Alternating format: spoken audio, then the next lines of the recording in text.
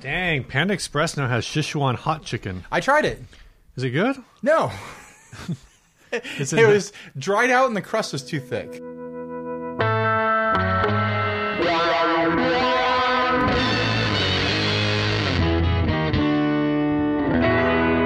Oh, hello. I'm Ryan. And I'm Steve, and this is 60 Cycle Hum, the guitar buying, selling, trading, modding, fixing, breaking, reviewing, playing podcast. This first ad, culled from the depths of Reverb.com by Mark Schwartz, is for a 1963 Gibson SG Junior body. Yes, this is the half of a 1961 You don't usually see SG bodies Gibson Junior up for sale as a parts thing because of the whole set neck thing. I own the neck, but it's glued to a different body. It says it's 61, and then it says it's 63, but then the topic or the body says it's a 61. So he says the neck is glued into a different body. Yeah. All right. There are great neck replacements under $100 on Amazon. Contact me for links. So we did the chill thing at the intro as a joke, but now it's just irritating me, Steve. We were so hyped last episode. We gotta bring it back up, or I'm gonna lose my damn mind over here. Okay. Now Steve's gonna be chill on purpose. No, I'm looking for like a picture of like an SG Junior because I'm trying to understand like what is going on here. Like just nothing about this How the hell is this even an SG body? What happened is someone took a bandsaw and cut the neck out with extra wood on all sides of it. Like they didn't delaminate the neck. They didn't deglue the neck. They cut it out of the body. And then for some reason, they drilled like 2-inch wide posts for the bridge. That's what I've never seen post holes that big. I have no idea. This is so heavily modified. I look at this and I'm like, it doesn't matter what year it is. This is worthless now. Yeah, I don't even know how. Like, there's nowhere to affix a neck onto this. You know, all that wood is gone now. An SG Junior should only have 3 holes in the body. This has 6 holes, like 6 holes for electronics. It should only have 3, which doesn't make sense because it's only. Oh, you know what? They cut out the area where a neck pickup would go. But there's not supposed to be a neck pickup anyway because it's a Junior. But if you did do the woodworking to affix a new neck into here, you could leave a space for a neck pickup, which would allow you to use that 6-hole system for a switch, your 2 volumes and 2 tones, and your output jack. But man, like we would do this ad just on the definishing of the top of this, but the rest of this is awful. This makes me sad to look at. I don't like to start an episode out feeling sad, but we're doing it. I feel sad now. I feel like I'm just trying to like still figure out what the hell is going on. Someone mutilated a guitar. That's what's happening. Yeah, just nothing about this makes sense. I don't know who the hell is going to pay $350 for a thing that does it. How is this? This isn't functional, right? No, like you'd have to be. I believe a woodworker out there and a luthier could take this and they could transplant a neck from a different SG onto it and be like, oh, I've got this SG with a 1963 body and I put a more modern neck on there to salvage this thing. But it's like you're still having to hack up a different SG to do that, and you're having to cut up the wood in such specific measurements to have it fit in there perfectly. Like, I don't know. I'm clearly not a good woodworker, but it seems like way too much trouble to me. And the giant post holes is insane. There's like some additional holes like down from the post holes, and it makes me think like, did this guy like, is that for like a secondary, like some kind of trim? Yeah, maybe. It is in the area where there would be, you know, like the trapeze style trim. But even then, that wouldn't explain the post holes because a trapeze style trim works with the standard tunematic. Mastrola? Yeah. The Maestro Vibrola. Maestro Vibrola. That's probably it looks like where that might have been resting on the guitar. But even that would be like 3 screws because that looks like this. showing it to Ryan. Yeah. You'll throw it up on the hopefully. So, yeah, send me a screen grab of that if you can. There we go. Send to my telephone, Steve. Really cool listening here, watching us talk about airdropping things to each send other. it to your wife. Okay, I am accepting it on my phone. Riveting stuff. Yeah, this. I look at this and like, I don't know. Luthiers out there who listen to this show, tell us like, is this salvageable for any reason? Like, is this a valuable thing? A 63 SG Junior body that has been massacred, completely defiled here, other than possibly being scrap wood for smaller work. Like, I can't even... There's not a ton of wood left here. There isn't. Like, the amount of work that you would have to do to make this, like, I would turn this into another guitar. Like, I get, like, you could roll it over and put the neck on the other side and put everything backwards, but... I've seen modern guitars where the neck heel, like the glued-in neck, extends out of the neck sideways into the body like that and fills a big space. Maybe that's something they were trying to do. But it just seems like the wrong thing to do. And the guy says the neck is on another guitar, so it's not like this thing had a bad neck. And he was trying to get a new neck for it. Like, the neck was good. What was wrong with the body? It just makes me sad.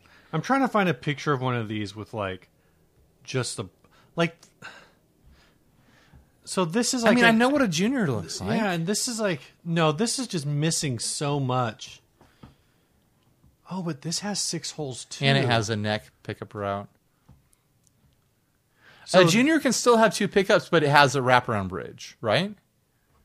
No, Junior is always... I think a Junior is supposed to always be one single pickup. But then this one on Reverb is a 1961, and they're calling it a Junior. I don't know, man. But this is like a dual P90. So that's where you would end up with 6 holes, is if it has 2 pickups. So maybe this is either...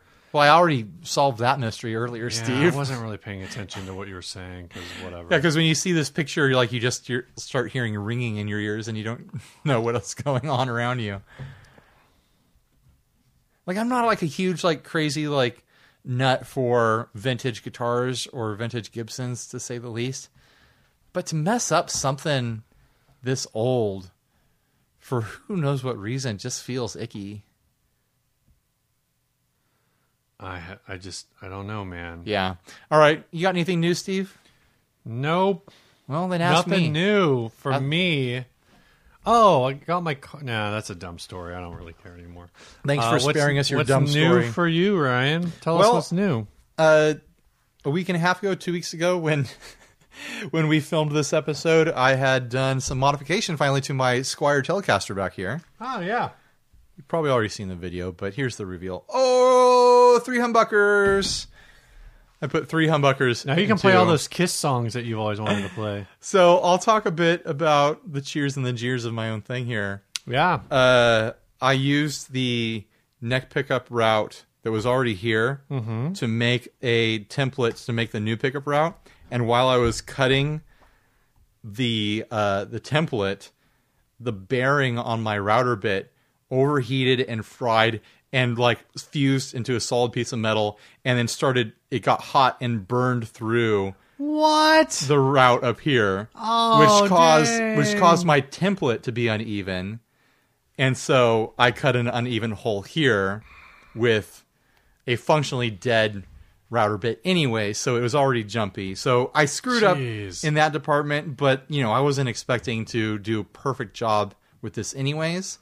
I slammed in a wiring harness from Gun Street Wiring Shop, of course, that has been sent to me like probably 3 months ago now. It was a while. I've been waiting to do this project for a while, and for some reason I just got the hair to do it today. It slammed in there really easy. I made a bunch of mistakes along the way, but it was just me like being dumb. And then I'd look at the thing again and I'd be like, no, this is very clear. I did the wrong thing. And so I reversed it and had to correct myself a couple times, just like putting leads on the wrong part of the switch and stuff like that. Yeah. All easy Classic stuff to fix. Ryan. This part was the easiest part of the whole thing, easily. And I had to wire up 3 humbuckers to a switch and the ground to the pot and whatnot. Do you want to guess what I had Sean put together for this? So it's 3-way,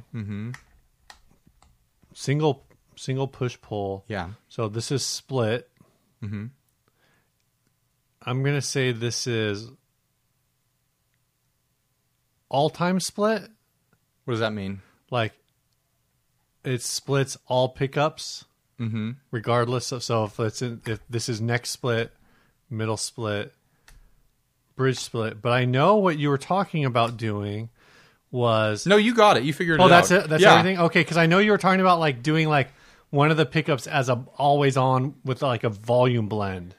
Oh, no, I didn't want... I thought up a lot of different complicated stuff for this, and then... So literally you got like the most obvious of them. And then I completely backtracked, and I was like, no, let's not go complicated. Let's go simple. There's no pickup blending in here. You can't combine pickups. It's just one pickup at a time, humbucker, or split. That's still pretty cool. It's super simple. I think it's really rock and roll and like bare bones in a fun way. What I really learned about this guitar... What did you really learn about this guitar? Doing this is that the stock humbuckers are trash. Like, they are so muddy compared to the Seymour Duncan that I put in the bridge. You put Seymour in the bridge. The Seymour Duncan came out of the Titan. I knew that I already loved this pickup. I loved it in the Titan. Compared to these two, I mean, they just sound like garbage. They sound so muddy and dark and low output too. When you split these two, they disappear. When you split the Seymour Duncan, it's like a hot, it's like a hot Strat. Yeah. Like Texas sort of sound going on there. Do you know which Seymour Duncan that is? I don't. It's whatever came in the Titan. Oh, so Doug could tell us. But it's like, do I want to... I feel like I got to get at least one more of these for the neck and then maybe throw something crazy in the middle. Oh, is it the bridge pickup from the Titan? Yes. So another thing I learned is that my picking completely inhabits the space where the middle pickup is. And when I'm playing, I'm always accidentally tapping it, which is making a bad sound. So I can kind of come out of this by saying middle humbucker, probably not worth it. But I'm glad I did the mod. I think it looks really cool. I think I'm going to have a lot of fun with it. I think the coil cut on that Seymour Duncan sounds so good too. I'm so excited to play that thing live. I really like this guitar too, by the way. So I'm happy to have it in a state where it's a I'm fun going to do more playing with it. I broke a string on it months ago and I never changed it because I want to do this mod. I'm going to have to take the strings off anyways. So now I get to finally play it again and use it in demos and stuff. I'm trying to figure out what pickup that is. Seth, it says he usually uses like Seth Lover. It probably humbuckers. Is a Seth Lover then. So I'm not super familiar with the outputs on those. I swapped a McNelly into the Titan pickguard. It does not matter. It doesn't matter. I mean, that's cool. I'm saying it doesn't matter what model it is. We solved nothing. All right. Wow, that was fast. Yeah. Should we talk about D'Addario? Let's talk about D'Addario. I got my little guys right here. I mean, it doesn't matter. I can show you this, but you're going to see the bigger picture up over here somewhere. We have their universal strap locks, right? Yes, those are the universal strap locks. Those are the ones where they come with the pegs to replace the strap pins on your existing guitar. Then it comes with 2 other pieces that can screw by hand through the hole on your whatever strap you have. It'll work with pretty much any strap. Any traditional strap. Like if you're trying to mount that to something that already has like a plastic clip lock, you're stupid. Yeah, you're dumb. You're dumb. What I'll say about this is like if you use a guitar like an SG or a 335 or something like that has the strap button right behind the neck. Yeah. This is the strap lock that you want. It's super low profile. Like it basically sticks out, what is that? 1/8 of an inch? Yeah, and because of the way it's flat, it's actually like not really going to stick out any more than your strap peg would kind of stick out of the strap. I guess the whole thing here is like 1/3 of an inch. maybe. So my knuckle is around an inch. Yeah. So it's about a third of an inch. Like all the other like traditional strap locks out there. They're like bishop pieces from a chess set. That's what I keep saying. They stick out so freaking far. If you have to mount one of those on the back of an SG, it's going to be poking you in the belly with that little pointy thing on the end. This is flat on the end. And you're supposed to play your SG high, so it pokes you in the nipple. It's low profile. If you line it up just right, it'll just like sit in your belly button, and you can hold your SG on your belly button. But it's just like, this is like the smart choice. This is such a cool little lock here. You pull the little thing and it releases it. You can treat it like, I mean, I know you can do it with other strap lock systems, but you can treat the other side here like a regular just strap button if you don't want to use the lock. Mm-hmm. They're good looking too. Good job. Yeah. Good job, Dario. Yeah. It's a great product. Check out the link below. Go buy some. Go buy like 10. Yeah.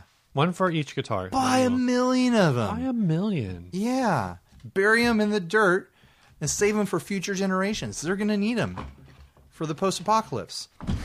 All right. This first topic is we're going to do a topic grab bag. So we're just going to go through and grab some topics out of the Facebook group. We decided super last minute that we were going to record today so that I could go to a concert tomorrow. Yeah. Which has already taken place by the time you're watching this. I went to go see Jason Lee and the Riptides and the Suffragettes, which is a band I've been wanting to see forever, and they're finally doing a tour. So yeah, I'm excited. I've seen Jason Lee a bunch of times. Yeah. He's a friend of mine. He's awesome. He lent me his reverb unit to record the Dinosaur Ghost album. Oh, right. Yeah. So yeah, I'm excited to go to that. I'm glad Steve was able to come over here on a Wednesday. So we made it work. We made it work. First topic. Well, what we do for the topic grab bag is we just go through our topic. We're going to do every topic from the group, and we kind of just go through and pick rapid fire topic questions. I'm just, I'm not going to write them all down. If people are just whatever. Yeah. There's too many. I'll let you go first. You pick the first one. I'm going to do this first topic that was sent by John Owen. Yeah. Why the Steve has been so salty lately, and if the Steve should rage quit. Have I been salty in the group? I don't feel like I've been salty. You did ask if you should rage quit your own group the other day. I did ask if it's okay to rage quit my own group. Was that in reference to anything going on? Do you want to name names? I'm not going to name names, but there's a thing that as we've gotten bigger, and I don't think that we're anywhere near critical mass for our group or our style, but this is a thing that happens more frequently, where every once in a while somebody will post something. And lately, it'll be something like, somebody will post something about. Can you make the story faster? Yeah. Okay. So somebody will say about like Fender marketing directly to like doing all these small marketing tweaks that is like friendly to women. Sure. Or someone who's talking about like, oh, there could have been one today, because someone in the small builder community posted on Instagram how like all of these tariffs are directly impacting their company. Sure. So that would be like a thing. So somebody will post on the group like, hey guys, like how do you think all like tariffs are going to play out for small builders in the long run? Like these tariffs are supposed to be good for the economy in the long run, but it seems like they're hurting people in the short run, blah, blah, blah, whatever. And then somebody will be like, get that political crap out of this group. We're just here to talk about gear. And I'm just, like, don't ever tell us what the group is for. I'm just sitting there and I'm like, who the hell are you? Yeah. And it's always somebody who's like, that's the first time they've ever posted in the group. Right. And I'm just like, the hell? It's always hilarious to me when someone tells us what the group is for. I'm like, I'll tell you what the group is for. It's for us, Steve and I here, to do whatever the hell we want. The group is literally we started the group in order to generate topics for the podcast. Well, no, it's a place for community. Yeah, for the podcast. But I mean, like it's all like we do topic call outs, we do a lot of things like that. If you want to go over to Gear Talk or Pedal Boards of Doom and be like, "Hey, political stuff isn't welcome here," go for it. We will take on any political stuff as long as it can like go until its its grand finale. Yeah, its obvious conclusion until we need to ban people for things that they say. There was some particular political side thread going on between like 2 or 3 people who I've literally never seen in the group before that day. And I was just like, I don't really want to get involved in this thread. I don't have a dog in this. So I'm just going to start a ridiculous topic of when can I rage quit my own group? Like, at what point do I we reach critical mass? And I'll just be like, moderators, like basically it will just turn into, if you want real direct access to Steve, he'll be in the inner circle. You can pay $10 a month to talk to him. Whether or not you want to stay is up to you. I figure by the time we actually would hit critical mass in the group, we would also be nearing like the inner circle is a pretty active group for its size. It is. But I feel like 70, 80 people. It would be by the time like the main group got to what I would consider critical mass, the inner circle would be like would be a medium-sized gear group. Sure. That's true. Anyway. I mean, a lot of like the other bigger podcasts that I listen to, like the hosts don't interact in their groups, their social medias. They don't interact there. One of the podcasts we listen to, they don't even have it. The hosts actively campaign against Facebook usage on the show. So like they're trying to get their entire fandom to leave Facebook and all be on Reddit. We might hit that at some point. We might not be able to maintain a presence on the group. I think there definitely is some value to like not doing too much, to handing your group off of, because for these guys their group has like 10,000 people, right, and if even like 1% of those people feel entitled to the ear of the creators, that's like what, 100 people. So you don't really want to deal with that. I try to have conversations with everyone that writes me. Oh, me too. A lot of times it is too much, and I'm sorry if I didn't answer your message, but it's a lot. There's a lot of people who want to talk to me, and that sounds like a really bad brag, but it's the reality of it now, which is weird to be at this place now where stuff like that is something that we're talking about. Next question. Why are you giving up on condiments on your burger for the rest of your life? So apparently something was going on the Tone Mob the other day. Maybe Blake said something in an episode where he said something about hamburgers absolutely have to have toppings or they're just dry meat on a bun or something like that. I'm of the opinion... Well, he says condiments, which is different than toppings. No, he means all toppings. All toppings. Even salt. Because I think of condiments as just sauces. Okay. So ketchup, mustard, relish, mayonnaise, barbecue sauce. But anyways, this thread was going on. I got tagged in it. I put in my opinion that if a burger can't stand on its own, just meat and bun, then it's not a good burger.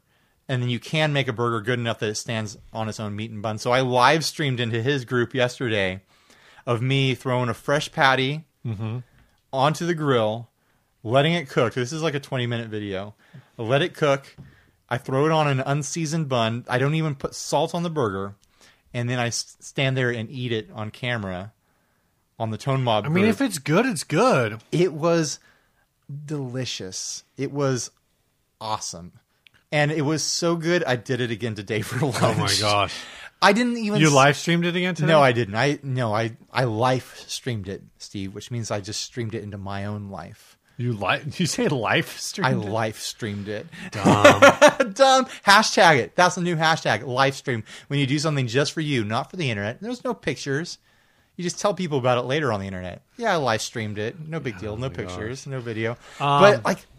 I could kind of get behind that because I think it's awesome. That's always not to take it. I'm obviously taking. I obviously have a side in this, but this is the classic internet Whataburger versus In-N-Out, and the thing I see so many times is like I'm almost like kind of a reductionist In-N-Out where I'm not a big fan of their sauce. I don't actually. It's not that I dislike the sauce. I just like ketchup and mustard better. Sure.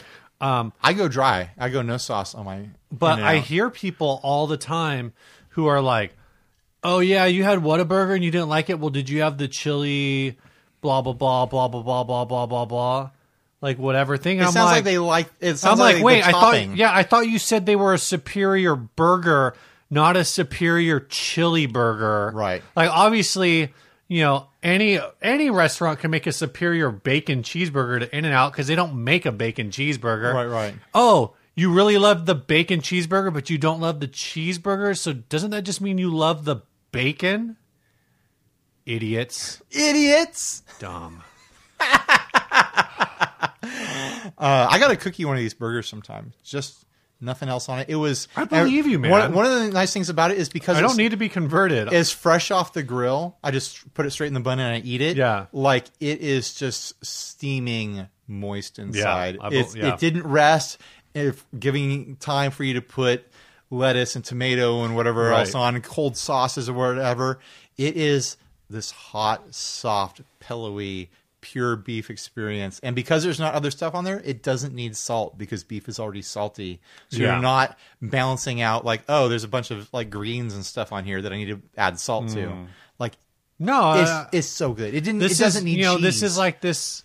Yeah, this is so off topic. You're going to an extreme level with this, but it's just like the classic, like the McDonald's McDouble. It's like stupid simple and it works. Yeah. Oh, that one has cheese. You want to pick another question? Which Fender custom shop guitar? I don't know. I don't know either.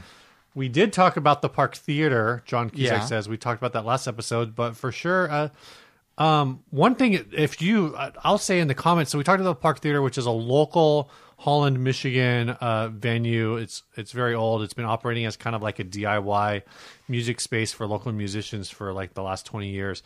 I want to hear stories in the comments, in email, whatever, from people who have those types of venues in their own hometown and what they've had. For us, Ryan and I ran a venue for like 3 or 4 years. Yeah, I think it's funny that theater is called the Park Theater. And ours was called the Park Gallery. Yeah, I mean, it's probably because every town in the world has a Park Avenue. Yeah, and I don't know if San Diego has anything. I'm sure. Well, there's like a few like real punk underground kind of. Yeah, tell us about your cool local venue that's different from that corporate venue. Yeah, that doesn't let the cool music play because they're all stuck up and the owner's walking around in a shark skin suit.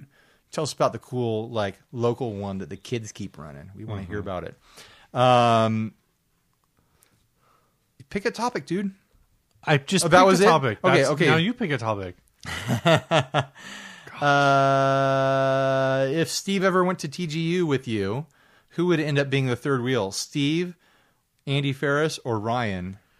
I think it would depend on. Well, you have more experience here. There's no third wheels at TGU. I think we're all in love with each other. We're all hanging out. No one gets left behind.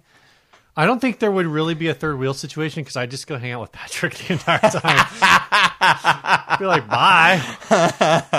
Gonna go drop some low over here. I think who would be the third wheel? Anyone who's spending any time thinking that there is such a thing as a third wheel, because we are a loving community when we hang out with all those guys. We all just chill, man. But yeah, it would probably be Steve. Wow. I'd actually really love it if you could come to TGU one year. Just got to get there. Yeah, they don't. The first year, I should have figured it out for this year because at the end of the year I'm losing like, unless I can figure out a way to burn it, I'm gonna lose like 50 or 60 vacation hours because I'm over cap. Wow. Yeah, you should have done it. Yeah. Yeah, I won't get into the specifics, but I'd love to have Steve there with me, or even like the summer NAMM or something like that. That'd be a lot of fun.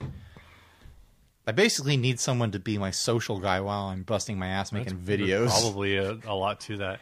Does TGU have like a heavy? Because I don't know. Because I know like it's sponsors, but I don't know. I think you could drop in and do a lot of guest spots on other people's videos at TGU. Just hang around the recording rooms, like, hey, can I jump in with you? It's true. It's true. You could also do podcasting with people. Be really annoying. And you can also we got Steve here to play some guitar and just blink, blink, blink. Oh, I'm done. Bass content, man. Yeah, there's that's bass what I'm saying. there. I just do a bunch of bass I've been surprised content with Patrick. How much, how many views I've gotten on the few bass videos I've made at TGU. I'm not a bassist. You pick the next topic. And then we'll move on to... Did you see this one from Josh Wren about a pedal board full of boosters? No. It's apparently the guitars for My Morning Jacket. His drive section is just 4 exotic EP boosters. Oh my gosh, that's funny. And he's just slamming an amp. Yeah, when he's just slamming a boost into a boost. I've wondered. It makes sense. Like if you think about, oh my gosh, Solid Gold Effects like is all about those germanium boosts, which are like kind of a finicky, dirty boost. They're not like ultra clean. So if you had a couple of those smashing in, like 2 or 3 of those smashing into each other, you could like smash, like have both of the first 2 cranked and have the third one bringing it like functioning as a master volume control for the first 2. And you could probably dial in some like really sick drive sounds that way. Yeah. My thought is like if you put enough boosts in a line, like at some point does the last one in the chain just glow red hot and melt? Oh my gosh. Or I mean, yeah, that's, you know, let's a dramatic visualization, but like can you fail a component eventually if you hit a pedal with enough decibels? How many boosts do you have? Probably not enough. I have 1. I know. 2, I'm sure like at a certain point you're 3. just making a fuzz signal. But at some point something has to fail, right? Or like each pedal is just like capping at the next pedal, and so then when it hits the next pedal, like you're just hitting a bunch of caps, and it doesn't matter because you're just driving gain for each one. I'm looking around now. I think I own 4 boosts. I've got stuff in drawers too. I've got all sorts of stuff that could be a boost. I don't know, but I've definitely because I have the Germanium Pelican, which has a boost. I have 2 super hard-on style boosts. You do. And I have the Mount Hood, which I'm pretty sure the boosts on that can run on its own. So I have at least 4. I know I have at least 2 dedicated boosts. The Teisco, and I've got a DoD BiFET preamp. The real question is, what boost do we put at the end to risk meltdown? I know, right? Some sort of Joyo thing or something like that. Or a clone of an exotic. There we go. A pedal I put together a Photoshop for years ago to troll the guitar nerds because they were talking about wanting like their own signature pedal. And it was this pedal enclosure with 16 foot switches on it. Oh, I remember It was a 16 decibel boost, and each foot switch engaged 1 decibel. And there was an LED for each switch, and you just keep kind of mashing it until you get the amount of boost that you want. And it would feel like popping, like bubble wrap, like all the switches going at once. Oh my God. I still think that's a fun idea, but like the switch is kind of like one of the most expensive components in the pedal. Yeah, it's like a $3 or $4 component. So that would be a stupid expensive pedal to make. So that's $64 in switches, which would guarantee that this would be like at least a $250 pedal for a 16 decibel boost that's unusable. pedal builders out there, if you want to do it, make one and send it to me, and I'll make a video. All right. You want to pick one more, and then we'll do an ad? Okay. One more. I've got to find one, though. Oh, Ryan, how dare you. What's an example of 2 pedals that are just okay on their own, but are amazing when used together, excluding the obvious answer of 2 metal zones? Damn it. 2 DS1s. I'm going to say, like, this isn't the spirit of the question, but anytime you can run fuzz in stereo, freaking do it. It's awesome. 2 pedals. You split your clean signal, fuzz on each side, going into separate amps, stereo fuzz. Damn it, it's good. It's so good. 2 pedals at once. That's better than 1 pedal at once. There it is. Have you heard of 50-50? Have I told you about my Lord and Savior, the 60 cycle hum Pelican Noiseworks 50-50? The pedal that we don't have any to sell right now when we're promoting it. I do have one at my house that was one that we miscounted. And it's the only double signature. Well, it's not a double signature because you didn't sign it. I signed it, Leon signed it, and you drew in it. It's the only pedal with that configuration currently in existence. I forgot we had an extra. Now the secret is out. Now we have to do something with it. Well, that's the one where I've been saying, like, do we try to auction? Do we try to, like, raffle it? Do we throw it on eBay? No, let's save it for a 300th episode and do some sort of giveaway. We can do if we do a big live event for the 300th, that could work. Or if, like, a good, like, charity event comes up. Yeah, or something like that that we want. Not to support. A bad charity event. Yeah. Only a good charity event. Don't peer pressure us. Don't be like, this is the one. Support my cause. Don't do that.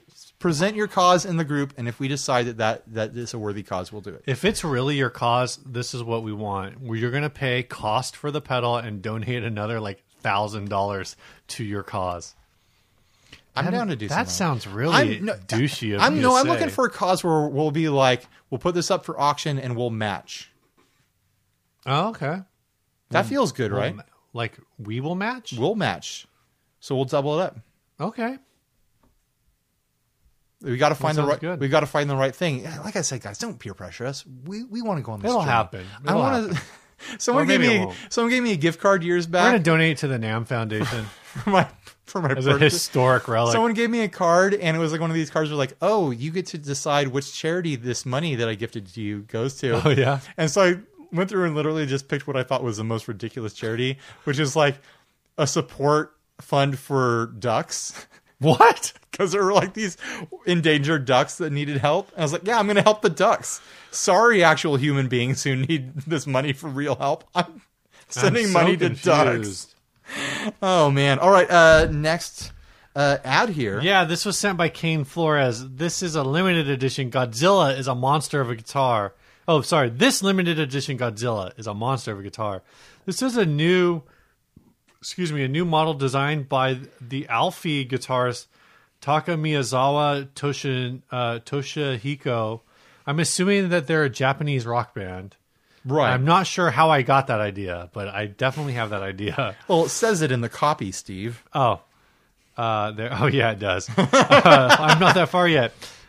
So according to Neo Tokyo 2099, the model was created. This is an ESP guitar. Uh-huh. The model was created with the support of Toho, which is the studio behind Godzilla, and was designed to commemorate the 65th anniversary of the movie you couldn't Monster. make this guitar without being sued by Toho. Really? No. Are they super protective? They're super protective.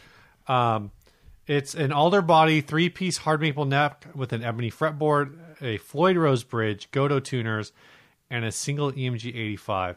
You're gonna for a one pickup guitar, you would be paying 5.5 million yen, or approximately $51,600. 52 grand, basically. They're making 5 of these. And it's coming from Japan, so you know shipping is like $400 or something. The neck shape is thin U, which is not a neck shape I'm familiar with. It's the perfect neck shape for you, Steve. Oh. Neck for you. Oh, this is a bolt-on neck? I feel like at $51,000, that's too expensive for a guitar that's being made more than once. They're making 5 of them. How much were those? Also, if you're making 5 of them, I want to see one in like the 5 top different styles of Godzilla. This is in the style of Shin Godzilla. Uh-huh. So basically, Toho, every time they license Godzilla to an American movie making company, they take all that money and they go make their own Godzilla movie in their own style. Oh. So that's where you get Godzilla 2000 from. That's where you get Shin Godzilla from, which Shin Godzilla is a trip. It is a wild ride, guys. So go watch that. It is a Toho Japanese-made Godzilla movie. So this was made... Crazy stuff happens. This was made after the 2013 Godzilla. Shin Godzilla. No, this guitar is Shin Godzilla. I'm saying Shin Godzilla was made after the 2013 American Godzilla. Right. Yeah. It absolutely was. Which is how they had the money to make Shin Godzilla. Right. That's what I'm saying. But yeah, I'd love to see this in your classic original Godzilla, your campy 70s standing up straight Godzilla with your googly eyes. I'd love to see this even in 2013 and the most recent American Godzilla, that thick-necked beast of a Godzilla. I guess it was came up with 2014. Dude, oh man, I want a Mecha Godzilla. That'd be awesome. I didn't see this one. Shin I Godzilla? haven't seen very many. No, I haven't seen the American one. Oh, okay. It's all right. The newest, I'm a bigger Godzilla fan than I realized. Yeah, apparently. Just by knowing that Toho makes the Japanese version based on the success of like other countries' versions, because they're like using those licensing profits. That's already one step beyond. When I was a kid and back in the Blockbuster days, and you run out of popular movies to watch and you're just going through like what's available, I would go through these long things like, oh, I'm going to watch every movie in this franchise. Dude, this thing lights up. I know, dude. It's crazy. It's $50,000, dude. Yeah. It's a full like sculpture, and I super approve of using the neck as The tail. That's right. It works really well. Would you rather have one of these at $51,000 or one of those Game of Thrones guitars at like $35,000? I don't want a Game of Thrones guitar. I super want a Godzilla guitar. I would play this. I don't care, man. But it's I would not play a, this. This isn't like a Godzilla Ghost. This is an actual Godzilla. This is an actual Godzilla. You need a Godzilla Ghost guitar to fit your theme. Oh, man. I don't even care that the guitar is not my style as far as like EMG and Floyd Rose and stuff like that. I want a Godzilla guitar. There's a Do you remember there's like a picture of like the artist playing it. I always just cannot be comfortable. remember when you go to Chuck E. Cheese when you were a kid and they had the big Godzilla toy up on the shelf and it was like 1 million tokens or whatever. Yeah. I always wanted that. This is my adult version of that. It was like 1 million tokens, but you could go buy it from the store for like $30. I didn't know in order to generate 1 million tokens, you'd have to spend like $8,000 worth of tokens. Yeah. I didn't know you could just buy them. Some of those, like, I don't know if you can just buy them at Chuck E. Cheese, like if they'll just sell stuff off the shelf. But there are like, I bet Dave and Buster's will do it. yeah. You slide the guy a $5 and you're like, what can I buy? Well, I'm saying like I don't know if you can do that for like everything, but there's definitely, if it's not at Chuck E. Cheese, there are definitely places like similar to Chuck E. Cheese where you go in, Sure. and you're like, oh, this is like 5,000 tickets, and each ticket is worth, 10 cents or whatever. So you can like just do the conversion, or like, Yeah. oh, I'm 50 tickets short. Can I just give you $1? And is that like $1 is 50 tickets or whatever? Anyway, this episode's brought to you by Chase Bliss Audio. That was really strong, and I don't know where I'm going. Makers of pedals that are more creative than you are. Way to muck that up, Steve. This is the Condor. Ah! Did you know that California Condor was almost extinct, and then they bred them at the San Diego Zoo, and now the Condor flies again. I think they're still pretty damn endangered. Like there's Are like they? there's like 1,500 in the wild, but which that's is still way more because I think at one point there were 0 in the wild. No, there was like 4 or something like that. Stupid. No, I think they all lived at the zoo. they might have. I'm looking it up. This You is keep talking this about that sponsorship pedal. has turned into a Condor PSA about the animal. I mean, if like what other pedal perfectly encapsulates what Chase Bliss does? They give you some standard, normal, everyday options. This is an EQ pedal. And then they just go buck wild with controls and dip switches and options and MIDI and expression and just insanity. They can turn this simple, what would normally be a 3-band EQ pedal, boost, preamp sort of thing, into this modulation monster, this sweeping wah sounds with an expression pedal, like gritty, grimy, gainy, boosted sounds out of this thing. It just does so much. Like, this is a fix your sound pedal. I've been talking about it a lot lately just because I've been using it on my board. Man, Chase Bliss makes the craziest stuff. I really mean it when I say that Chase Bliss makes pedals more creative than you are, because this thing and all the other pedals that I have from Chase Bliss are certainly more creative than I am. All right, Steve, tell us about the Condors. So, the Condor, you are correct. The Condor is considered a critically endangered species. Mm-hmm. However, I was also correct in that in 1987, the, I guess, U.S. government, somebody, captured every remaining wild condor and put them into zoos, put them into the San Diego Wild Animal Park, right? For breeding program. And so they've reintroduced this. I don't know I didn't look at what the current, if they have the current population numbers, but I bet there's more Chase Bliss condors in the world than there are actual condors. Yeah, that seems like that would definitely be true. Everyone wants it. Everyone wants the condor. In 2017, there are 463 California condors living wild or in captivity. That's super low. This pedal is serial number. No, that's not on there. Yeah, it's inside the box. What's in the box? It might be inside the lid, too, if I open it up. What's in the box? Go check out Chase Bliss, guys. Go. Sponsorship is over. On to the next thing. All right.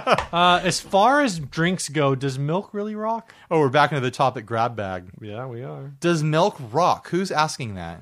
Justin Svek. I didn't see that one. How far down is it? Oh, I just kept scrolling. Oh, there's a There's a guitar that says Milk Rocks. Yeah. Plug in, drink up? What the hell? I don't know what it means. I don't understand it at all. And this guitar has a weird, like, acrylic topper on it. So that's printed on the back of an acrylic topper that's bolted onto a guitar, which I assume is an Epiphone Junior thing here. Yeah. And then it's signed by someone. Who is it signed by? The King of Milk? Someone who cares about milk? He only sent this. And then it says, somebody said, I think you missed a point in suggesting that you milk rocks, as in extracting milk from rocks. To which Justin replied, I just skimmed it, really. Skim milk. Oh, you get it? It's a joke. That skimmed the milk. All right. Do you drink milk, Steve? Not very often anymore. Do you dunk your cookies in it? I don't have milk in my house. We don't really keep milk in the house. Oh, we're a milk house. Yeah. We do cereal. My kids, we use it as an ingredient. Penelope's really picky about which milk she'll drink, and she doesn't like go out of her way to like drink it. Right. So it's like if it's there, she only drinks it when we're like, hey, you should drink milk right now. She's never like defaults to milk. She just defaults to water, which honestly is like kind of fine that both of my kids are like default to water as their beverage of choice, because water's good for you. Don't have to worry about anything. It's cheap too. Don't have to worry about your kid being like, I love milk. I'm going to drink a gallon of milk a day. I'm just going to chug milk till I throw up, Dad. Well, you skipped over a bunch of topics. I was just scrolling. Someone says new Tool. There's new Tool songs apparently. Yeah, I heard that they're Toolish. I haven't listened to them. I haven't Did you either. listen to them? And like, I just gotta say, like, I'm happy to be living in a time where I can see other people online expressing just apathy towards new Tool songs. Because I'm like, I don't know, I don't really care. I don't really care about Tool. I think I saw somebody refer to Tool as like libertarian sublime. Is it libertarian sublime? Yeah, that's super good. That's super good. Was that Philippe? It might have been. It totally is libertarian sublime. Absolutely. Yeah, let's see. Why don't my parents... Tyler Estes asked, why don't my parents like me? Probably because you're in our group. Yeah. You're spending too much money on guitars, dude. Did you do poorly? Did you also do poorly in college because you were in a rock band? Well, I didn't do poorly in college because I was in a rock band. I just happened to do poorly in college and be in a rock band. Brandon Mullis asks, would you all do an episode on the history of shimmer reverb? No. Nope. When have we ever done any actual research on anything and had the actual history of anything? I don't really know where the popularity of shimmer reverb came from, but I will say I know it was very popular in like church music. What do you think the first big shimmer reverb pedal was? Wasn't it a thing on the Line 6 Verbzilla? Maybe. I'd wonder. Tell us in the comments, was there a shimmer before the Verbzilla?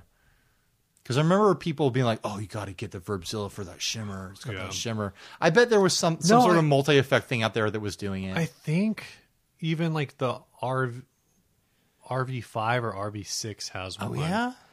But maybe I'm thinking of the modulated reverb setting, not the shimmer reverb. When the shimmer reverb was blowing up, I wasn't caring about pedals that much. I was doing just guitar into amp. I just think this story's funny. This is from Jeff Lacan. He says, do's and don'ts of festival concerts. Went to a festival last year. Local band had to do ad reads between every 3 songs. Wasn't one advertisement. It was the entire 20 to 25 sponsors for the entire festival. Every now and then, the vocalist would do a weird voice to a few of the ads. Hour-and-a-half long set. Songs were pretty much every other song off of a Spotify 90s rock anthem playlist. Didn't really fit with the crowd. Only person dancing on the floor was a bass player's girlfriend, who made it super obvious after the performance by hanging all over him. Of course, depending on the chemistry of the band, do you stick strictly to a set list or make slight changes to fit the attitude of the crowd? So I think it really depends. To answer the actual question at the end, first of all, this is insane that they would do 3 songs and then a sponsor spot. Who talks about 3 things and then does a sponsor spot? That's crazy. That's it's like people only do things for money. Yeah. That's sad. Awful. Yeah. Awful. Totally awful. Oh, man, let me kill this. I'm just kissing the Congo. So I'm not drinking anything. I'm just kissing. As far as doing a set list versus like making changes, I think if you're in a cover band and you have like a broad set list, you can kind of like jump around. You have the affordability to kind of like read the crowd and be like, oh man, this isn't working. Let's just skip this song. Let's just skip this song. I mean, let's get back to the Cars. Yeah, if you're a cover band, then yeah, you should be able to read the crowd and be like, guys, scrap the set list.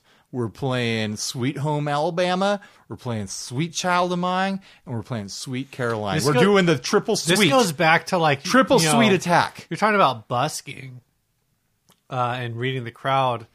One of the nights I went out with you, I think we did 15 minutes straight of closing time. Yeah, well, you got it when the bars are closing and you've only got people standing and watching you play for like 2 minutes at a time. Literally from like 1:30 to 1:50, it was just closing time. That's when you make your nut. Everyone's on the street. Everyone's walking around. They want to hear closing time. It's the one time people want to hear it. And it's just the chorus. You don't have to play the rest of it. Yeah, we never got to the 15 minutes. Never got to the solo. 15 minutes of the chorus. All right, what you got? Oh, I'm supposed to be looking for topics here. How many weird, wacky pedals that make wacky sounds do you need? Do you ever really use them in a band situation? Yeah, I always try stuff in a band situation. Every now and then I drop something crazy in there. It's always fun to have fun stuff. I know don't the Tone Jerks get good use out of their Miku? No, I think it's just there. And when people are like, "How does that? Why does your rig sound so good?" Brian just goes, "Oh, that guy right there." Oh, no one uses the Miku then. I don't know. I think it's always good to have a really wacky modulation ready to go, like a super heavy vibrato or an auto wah or something like that. I always make space for something crazy on my board because you never know when you're gonna want to do something crazy. I don't know. I'm airdropping this to you right now. If it's there, we go. Philippe from Caroline posted this. Oh, this triangle thing. This is a PVTKO that somebody has recabineted into a triangle. Welcome to try it out. Great Van Halen copy amp. Over $1,000 invested. Would consider trade for hollow body guitars or Fender Telecaster or Stratocaster. Like, what? This is insane. Did Van Halen have a triangle amp? I have no idea. I don't know what this has to do with Van Halen at all. It's a PVTKO, which was like a bass amp that they did. Why a triangle? Now the amp is on the bottom of the triangle. You have to climb all the way down on the floor to adjust this thing. It's nonsense. That's bad. That's great. That's a bad boy right there. If you have a 4x12 and you put this on top of it, it looks like you got a house. That's what it's for. Is for turning your 4x12s into houses. Yeah. Because you're a house-themed band. You're the house band. Someone says, take 3 pedals of a similar type and play F, Marry, Kill. We're not going to steal the Tone Jerks bit. What's this 30 to 50 feral hogs thing? I don't know. I've been seeing that pop up as like a meme. That is a meme I do not know. Steve, here's the big question to end on. Okay. From Beto, however you pronounce his name, Beto Rodriguez. Beto Rodriguez. What defines you as a gear collector? Big question here. I'm going to take a big hit off that bong and stare into the night sky and tell me what defines you as a gear collector, Steve. So 30 to 50 feral hogs is a meme based on a Twitter conversation that Jason Isbell, you know Jason Isbell? He's like a country musician. Yeah. He was also in Drive-By Truckers? I don't know. Anyway, so he's been on Twitter, post all of these shootings and saying, like, why do people actually need assault weapons? Like, what's the point of this? And somebody replied to him and said, legit question for rural Americans. How do I kill the 30 to 50 feral hogs that run into my yard within 3 to 5 minutes while my children are playing? So that's become this meme, 30 to 50 feral hogs. Because I saw it in one of our Star Trek groups. I know the wild hogs are an issue. if you're having to unload that much lead that quickly because there's that many animals, you are living in a hellscape. Well, the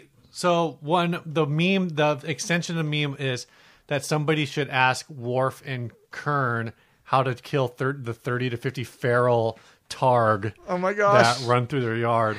But this article actually supposes that they talked to a feral hog expert who said that like this is not as like it sounds absurd because we're coastal liberal elites here, but this is not like a complete.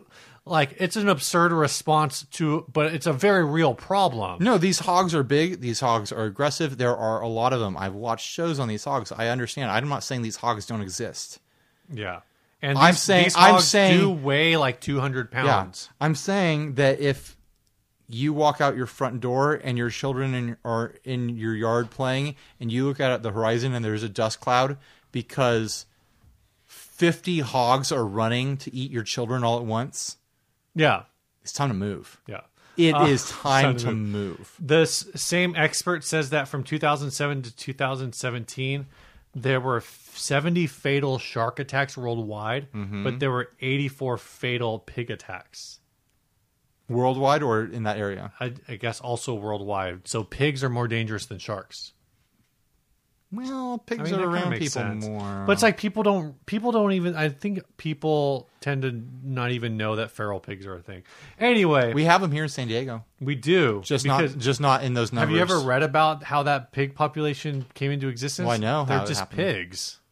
Well, no, there's someone there's these pigs that game hunters have crossbred between Russian boars and standard American wild boar. Right. And they're these monsters. And someone released a few here out in an Indian reservation. And so there's a population out there somewhere, but we're not the South where food is abundant for these things. So the population's more limited here. We're in the South and parts of the East Coast, like they can just eat whatever's growing out of the ground and multiply. Apparently in 2016, I didn't know this. In 2016, they basically said that they're all gone. Oh, really? In San Diego? They said that in 2016 there appear to only be 8 remaining. Okay, good. I can sleep at night. But they were like, yeah. At one point, they just showed up, and people thought there may have been thousands of them, and they travel in packs of like up to 15 members. This is the most off-topic podcast we've done in a long time, and I think it's glorious. And basically, apparently the county contracted like a bunch of hunters. This is like a full-on Jurassic Park style hunt. Yeah. To bring these cages. These guys to justice. So, anyways, dang, wild hogs carry more than 24 diseases. That's a bummer. I bet I carry more than that, ladies. Ryan only ever had one girlfriend and he married her, so that is true. I married my ex-girlfriend. Oh my god! She's my wife now. What was the question that you asked me? Oh yeah. What defines you as a gear collector? Yeah. Back to that deep nugget. What defines you as a gear collector? Like, I don't know. For me, for a long time, it was like delays. I kind of fell off that. Yeah. I'm not like a aggro, like gotta have the newest thing. Yeah, you definitely like you pick odd pieces that come up. Well, and I think honestly, some of that is because, or you buy $700 pedals in auctions. Is that when I have, in some ways, like I feel kind of guilty that I don't run a PT Pro. Like, because I have all these pedals and like the largest board that I've had recently is like a PT1, which you can maybe squeeze 11 pedals onto, like 11, 12 pedals. But I own more than 12 pedals. So it's like, then I have all these pedals that are like not in use. And so, in some ways, like I always kind of feel like I don't want the pedals to feel, well, it's not that I don't want the pedals to feel neglected. I mean, it kind of is. But then there's also some pedals that I've bought that are like either one-offs or I've been gifted. where I kind of am like, oh, I don't want to like sell this, but but like the special pedals, it's usable in a way that isn't usable for the kind of music that I'm playing. So like, I just have some stuff that I'm like, or like I have like the Friday Club ED 450 delay, which is a great, simple little analog style, warm digital delay. Sounds great, works great. But then I have like other delays, and like if I put every pedal that I own onto one board, I'm going to end up with like 5 delays, 4 heavy distortions, 7 overdrives, and it's like, but that's like what I need to be fulfilled. Like I need to build that board, but then I don't want to move it. I don't have anywhere to put it. I feel like what defines me as a gear collector is that every time I get something, it's with some sort of like overly complicated and ambitious project in mind. Like, I'm going to get this guitar and it's going to be this guitar that I, like start this band with, or like, I'm getting this guitar and I'm going to do all these mods to it, and it's going to be this crazy thing when I'm done with it. Or I'm putting together a busking board, so I got to get another loop, or I got to get a battery amp. Like I have just these ambitious ideas that almost never are realized, so that I end up with all this crazy stuff. Like I bought that EHX splitter pedal because I'm like, I can use this to like swap between pedals in demos, and I still haven't used it for that purpose. I had a plan for it. I'd buy this next ad. All right, before we get this next ad, we got a bunch of housekeeping to do because we didn't do it last week.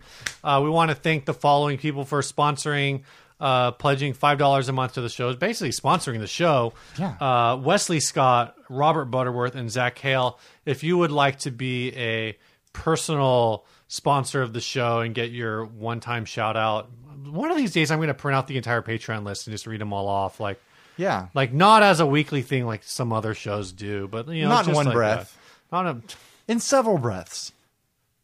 I'll do it while drinking, well-controlled, while crushing a beer, even and pleasant breaths. Anyway, head on over to patreon.com/60cyclehum.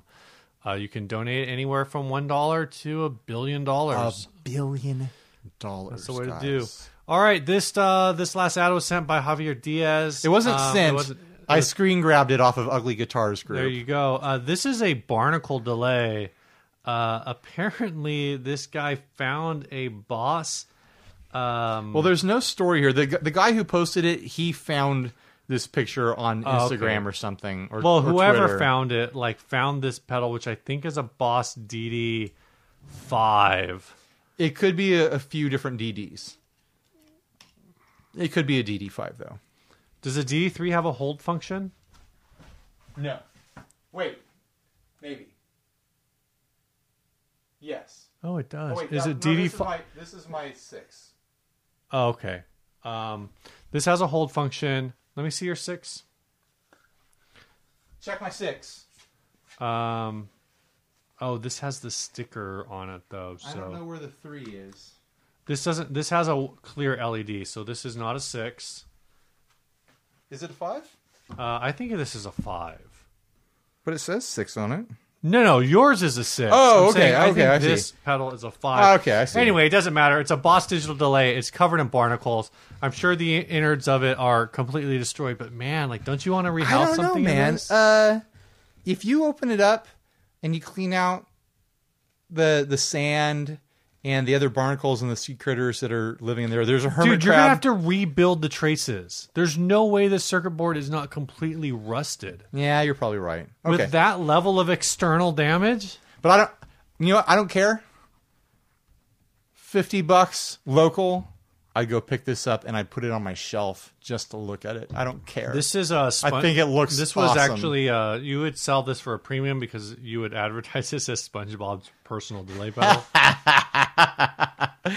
I would pay. What's his name to rehouse this? Wrought Iron. Oh yeah, Ed Chu. Ed, Wrought Iron. Jeez. Wrought Iron Effects. My brain almost fried out of my ears just Idiot. then. Why couldn't I think of your name, Ed? I would pay Ed to rehouse a functioning DD6 or DD3 into this case. You could put any DD in this. Any DD I would have put in this case. There's still like, you couldn't like artificially put the barnacles on this to look this perfect. And like, it just has that Pirates of the Caribbean, like ghost ship vibe. It just like, it has the look. It's so cool. This is like the kind of relic I want to see on pedals. This is the most hashtag natural relic I've ever seen on a pedal. Hashtag natural relic. What do you think the story is behind this ending up in the ocean? Who knows, man? Maybe it was like a beach house that like collapsed off of a cliff and just kind of stuff got washed away. Maybe like a shipping container fell off a ship. Maybe some drunk guy who was busking at Pacific Beach and like went to the like got kicked off the boardwalk by the popo, so he just went out to the ocean, left the whatever. There's behind. a lot of jokes we could make about left the fires behind, swam out past the breakers, and watched his his boss DD series delay die. There's a lot of jokes we could make about wet dry rigs here, but this is definitely for a wet rig. We're not hacks. We're not going to make those jokes. They're too easy. I already for did. Us. All right, you ready to get out of here? Yeah, let's do it. This song was sent by Chris from the band Odd Daughters. Chris. What the hell? You just made that sound. Chris. No, I just went. I did not do Listen to it. $6 million Listen man. to it when it goes live, Steve. I've attached a copy of our new song, Everybody's an Addict. We haven't released it yet. So you get to debut it to the world on your show. Oh, boy. Well, this was sent back in July, so that may or may not be true. This was recorded using an MYJ Fender Telecaster into a Bad Cat Cougar 50 using just the amp gain for tone. There's a fuzzy part that we used. There's a fuzzy part that we used a bass Big Muff into an EHX Micropog for. We hope you enjoy it. If you're interested in hearing any of our other stuff, we're on Facebook, YouTube, and Bandcamp under the name Odd Daughters. Keep up the good work, boys. So I'll drop a link. Probably I usually link to Bandcamp in the notes, but maybe I'll do links to all of them. Who knows? Maybe I'm feeling Steve just feeling linky. Feeling link. Slinky and linky. All right, guys. Hope you love the song. We are getting the heck out of here. Bye, everybody. Stay grounded.